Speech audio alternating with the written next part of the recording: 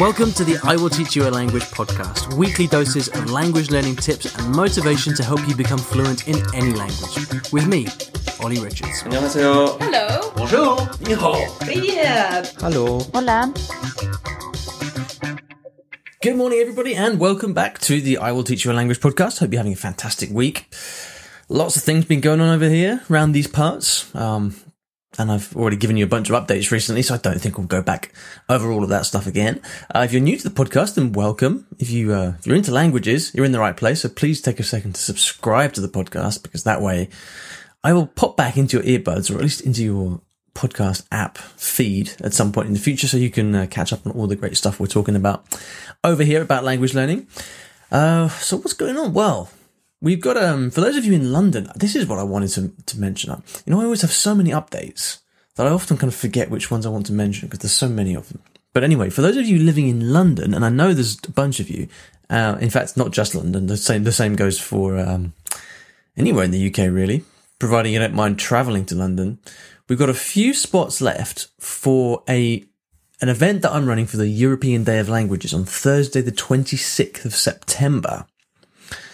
And this is going to be really cool because we've got the rooftop bar area of the headquarters of Teach Yourself, my publishers in London, and it's right by the River Thames, with a fantastic view over the city of London. It's really amazing, and we've got a whole sort of evening long event all about languages. And there's going to be like language taster sessions. You can go around different tables trying out different languages. I'm going to talk a little bit, not much, I promise. It'll be like a few minutes at most, about, I don't know, I don't know what I'm going to say yet. I have to figure that out. And there's going to be lots of great networking where you're going to meet lots of other people who are into languages and also live in the local area. So if you are relatively local to London, then please do come down. It's a capacity of 80. And I know for a fact that as of today, we've got about 15 spots left. So, by the time this comes out, there may still be spaces. So I'd really like you to come along. Thursday, the 26th of September. I'm not sure what time it is. I've got 5 o'clock here on my calendar, but something tells me it's a bit later than that. Anyway, if you want to get tickets, the tickets are free. But you do have to get a ticket and register in advance so that we know how many people are coming. And you can go to Eventbrite. Eventbrite is an app or a website where they like a kind of ticket merchant. You've probably seen it before. Go to Eventbrite, Eventbrite, Eventbrite, and just search for Ollie Richards. What do you search for? Ollie Richards Teach Yourself. That should come up. And if it doesn't, for whatever reason, I'll put a link in the show notes to this episode, which will be at iwillteachyoualanguage.com/episode 337. But anyway, if you go to Eventbrite and you search for Ollie Richards, then you should find that event there in London, in central London on Thursday, the 26th of September. And if you do me a favor, if you do come along, come and say hi and let me know that you heard about it on the podcast. Because I'm always kind of testing, like, you know, how do I get through to people, and you know, how should I communicate with people? Because I know a bunch of you listening are going to be in the US and Canada and China right now, and you're going to be like, Ollie, can you just skip this because I can't go to London next Thursday? But if you do come along, then let me know, because it's really good feedback for me, and I'd also love to meet you. So that's that going on. We've successfully launched 4 new versions of my 101 Conversations books. And these have been super popular. For the next week or so, if you'd like a copy of the audio, I'll give you a free copy of the audio in exchange for a review on Amazon. It's a little bit sneaky, this, but it's kind of like, the thing is, when you release books, getting reviews on those books is actually one of the most important things that help those books rank, right? So it's the difference between people, you know, if someone goes to Amazon and types in learn French or learn Spanish, the difference between them finding my book and finding someone else's is often how many reviews we've got on the book. So I kind of really have to kind of beg, borrow, and steal people's attention and for reviews on these books. So I thought in return, though, I'd give you a free copy of the audiobook, which sounds like a fair deal, because the audiobooks are I can't, it's kind of annoying with the audiobooks on Audible because I can't control what, the price is set automatically based on the length. But anyway, I will give you a free copy of the audio of my 101 Conversations books, if you leave a review and just drop me an email to let me know. And we have these in Spanish, French, Italian, German, and English currently. And, I'm thinking we're going to work on an intermediate series as well, but that's something to come later. And so anyway, the title of those books is 101 Conversations in Simple Spanish, Simple French, Simple English, etc., etc. So you can find that. And if you fancy picking up a copy, it's only like $3 for the Kindle version. It's super cheap. And we have paperback as well, which is a bit more expensive. But there's so much content in these books. Basically what we do is we tell this very interesting story of a bunch of characters in Spain, France, Germany, depending on which version you are reading. And the whole book is written in dialogue conversational format. So the aim is to help you improve your speaking, because you can basically flood your brain with simple examples of people communicating and speaking in the language. So I've had great feedback from it so far, and it's perfect for you if you're at a kind of A2, B1 level. So you're kind of a high beginner, lower intermediate type level. So you're just kind of really getting to grips with the language. These books are perfect for you in that situation. So yeah, go and check them out. I'll put some links in the show notes as well for this on the website. I'd also like to thank the sponsors, italki, where I get my language lessons. Been considering getting back to taking regular Japanese lessons again recently, and italki is the place that I'm going to do it, because you can schedule lessons for times that suit you. And if you'd like to get a free lesson with a italki teacher, you can go to iwillteachyoualanguage.com/free lesson.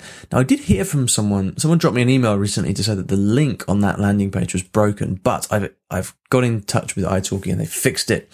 So if you have been trying to use that link to get yourself a free lesson or two, and it didn't work, it should be working now. So go ahead and try that out. iwillteachyoualanguage.com/free lesson.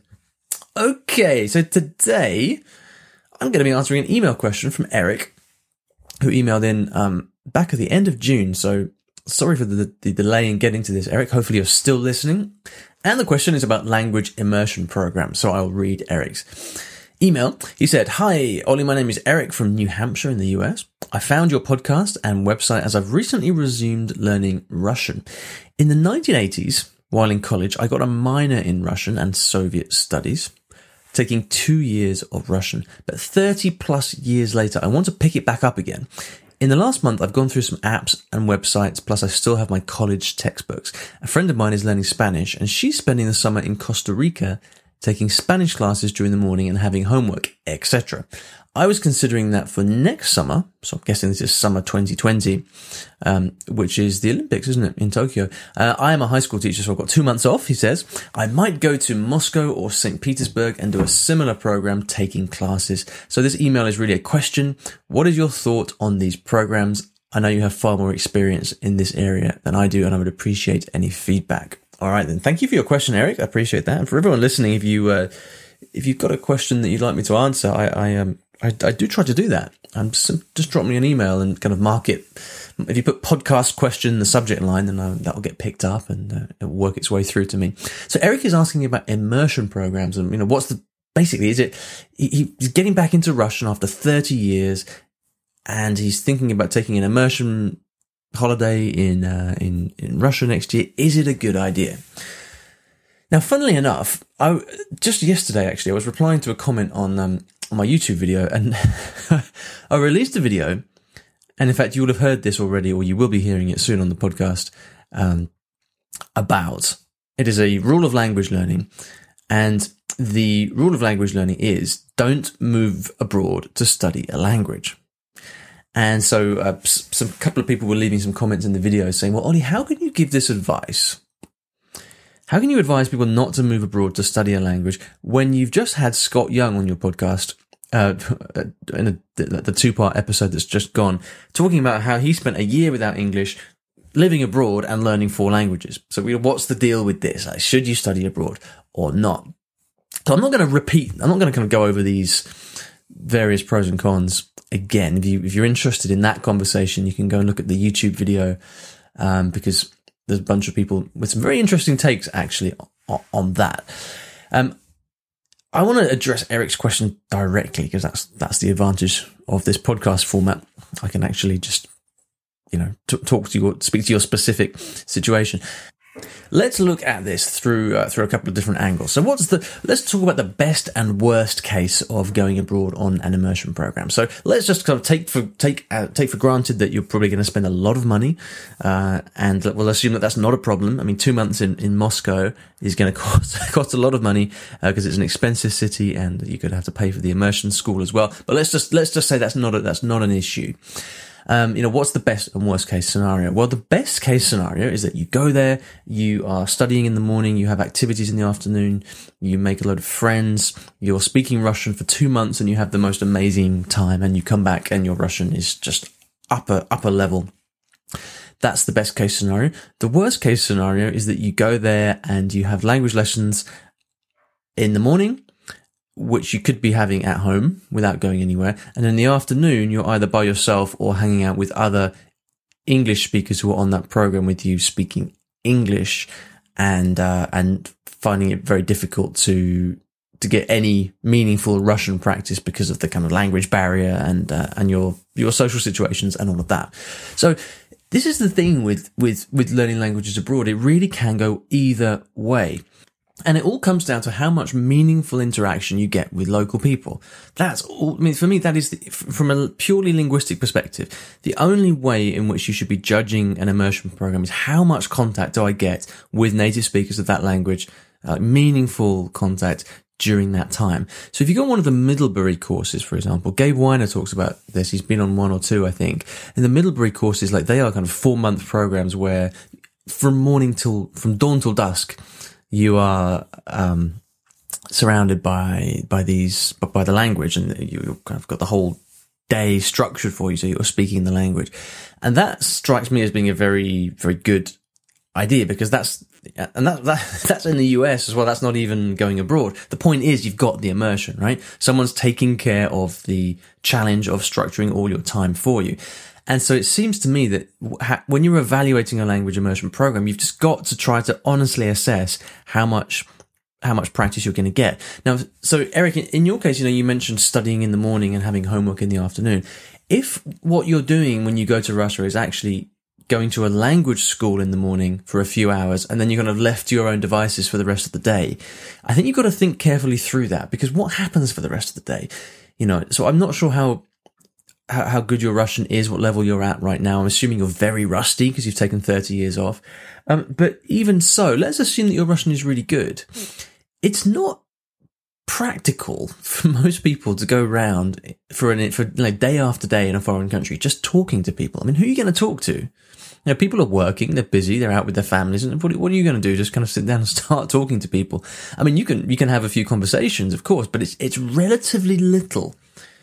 And it's not really, to warrant picking up and going across the world under the guises of actually practicing your language. It's actually really, really difficult to create a situation for yourself whereby you're speaking that language all the time.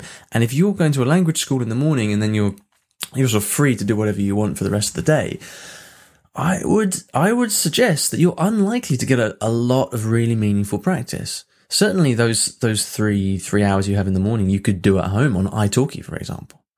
And then the rest of the day, it's going to be down to you whether or not you get that practice. So if you are really serious about it, then I think the approach that I would take to that would be to actually, in advance, get in touch with locals, like language tutors or whatever, and actually arrange to have just speaking sessions or whatever. This is something I've never actually done this, but it's something that I've often thought about, and I would definitely do in the future if I went on such a project again. I would basically aim to kind of hire friends for the time that I was in a place. Because if you're just turning up somewhere, it is difficult to very quickly make friends. But even if you can't spend all your time with them, right? And so I've thought about, finding a local tutor and then saying, look, every day, can we just spend a few hours together in the afternoon. You know, I'll pay you for your time. I'll pay you properly for your time. And all we'll do is we'll walk around the city. We'll go to museums and we'll talk in Russian. Like that, then I think you're kind of getting towards the kind of experience which you could actually justifiably call immersion, because you're actually speaking the language. And I think you've got to aim for that kind of thing if you're looking to really make the most out of an immersion trip. Because otherwise it's just you're simply not getting immersion. So I think what you need to do, Eric, is start by thinking about what do I want? What schools, what programs do I have my eye on? And then really investigate them and figure out what is involved. What do you get? And try to make sure that either through these immersion programs, they are providing the immersion for you, or else think about how you would be able to get that or engineer that by yourself. I think that's the way forward. I have a friend who went to France last year, I believe it was, and she was really, really excited about going. I think I've told this story before, and she was like, you know, I just love France. I'm going to spend 6 weeks in the south of France this summer. I'm really looking forward to it. It's going to be a dream come true, and my French is going to be so good.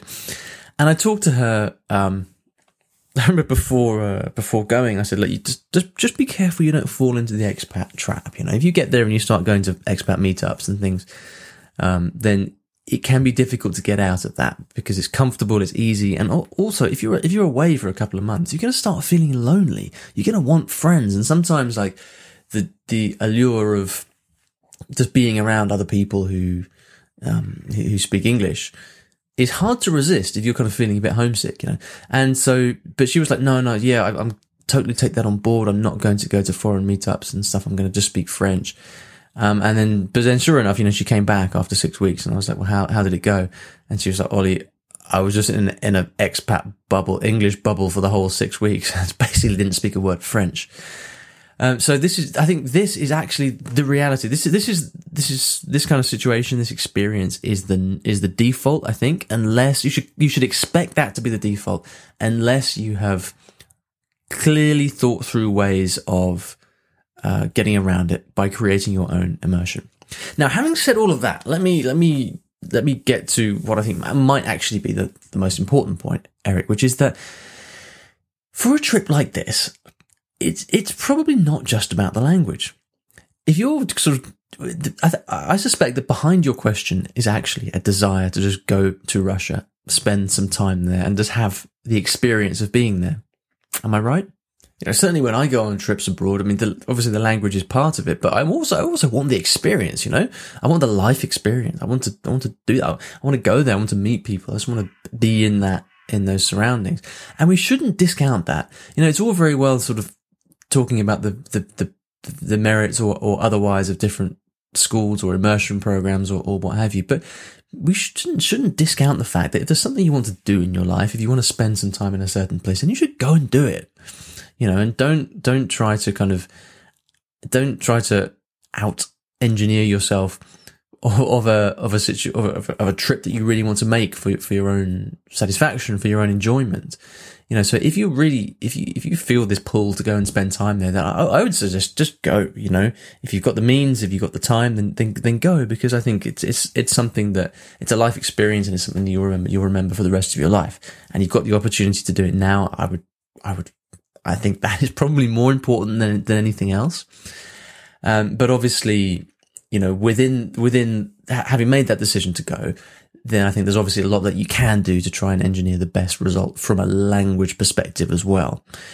Certainly in my experience, though, the most difficult, what it really hinges on, and the most kind of difficult thing to get right, and the thing that you really have to think through in advance is not so much the language, but it's what are you going to be doing with your time? Who are you going to be spending time with? Who do you want to spend your time with?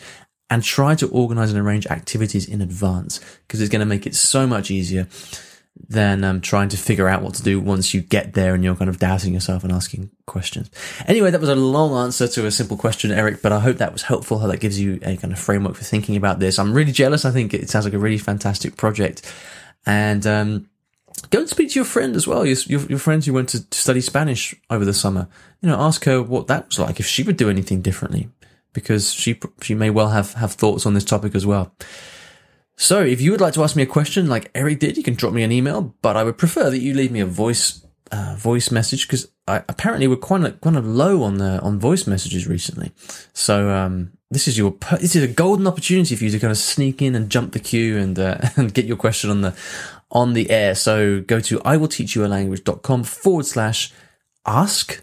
ASK in order to do that. If you enjoy the show, I'd also really appreciate a review on iTunes. You can just go to the app that you're using to listen to this, follow the breadcrumbs through to this podcast, the I Will Teach You a Language podcast, click leave a review and do that. I'd really appreciate that because it helps the show to stay visible for people. And if you would like to get any of the links to this episode, links that I've mentioned here, such as the link to my event in September, the various 101 conversations, books, and all of that, simply head over to the show notes where I'll put a link to all this stuff. iwillteachyoualanguage.com/episode 337. Thank you very much for listening, and I'll see you next time. Thanks for listening to this episode of the podcast. I really hope you enjoyed it. And if you do enjoy the podcast, then you're going to love some of the email courses that I've created. These are completely free email courses which are written specifically for different languages and different levels. I've spent years writing these things, so whether you are an intermediate Spanish learner or a French beginner or Japanese advanced, whatever it may be, I've got email courses that give you some of my best tips for learning those languages at different levels. So whether you're struggling with how to get started, whether you want to know how to understand native speakers when they're talking really quickly at you, whether you want to get better at learning grammar, I've got stuff for you that I send out completely free over email. If you'd like to get these tips, then please go to iwillteachyoualanguage.com/tips. That's iwillteachyoualanguage.com/tips, TIPS, and I'll get them sent out to you right away.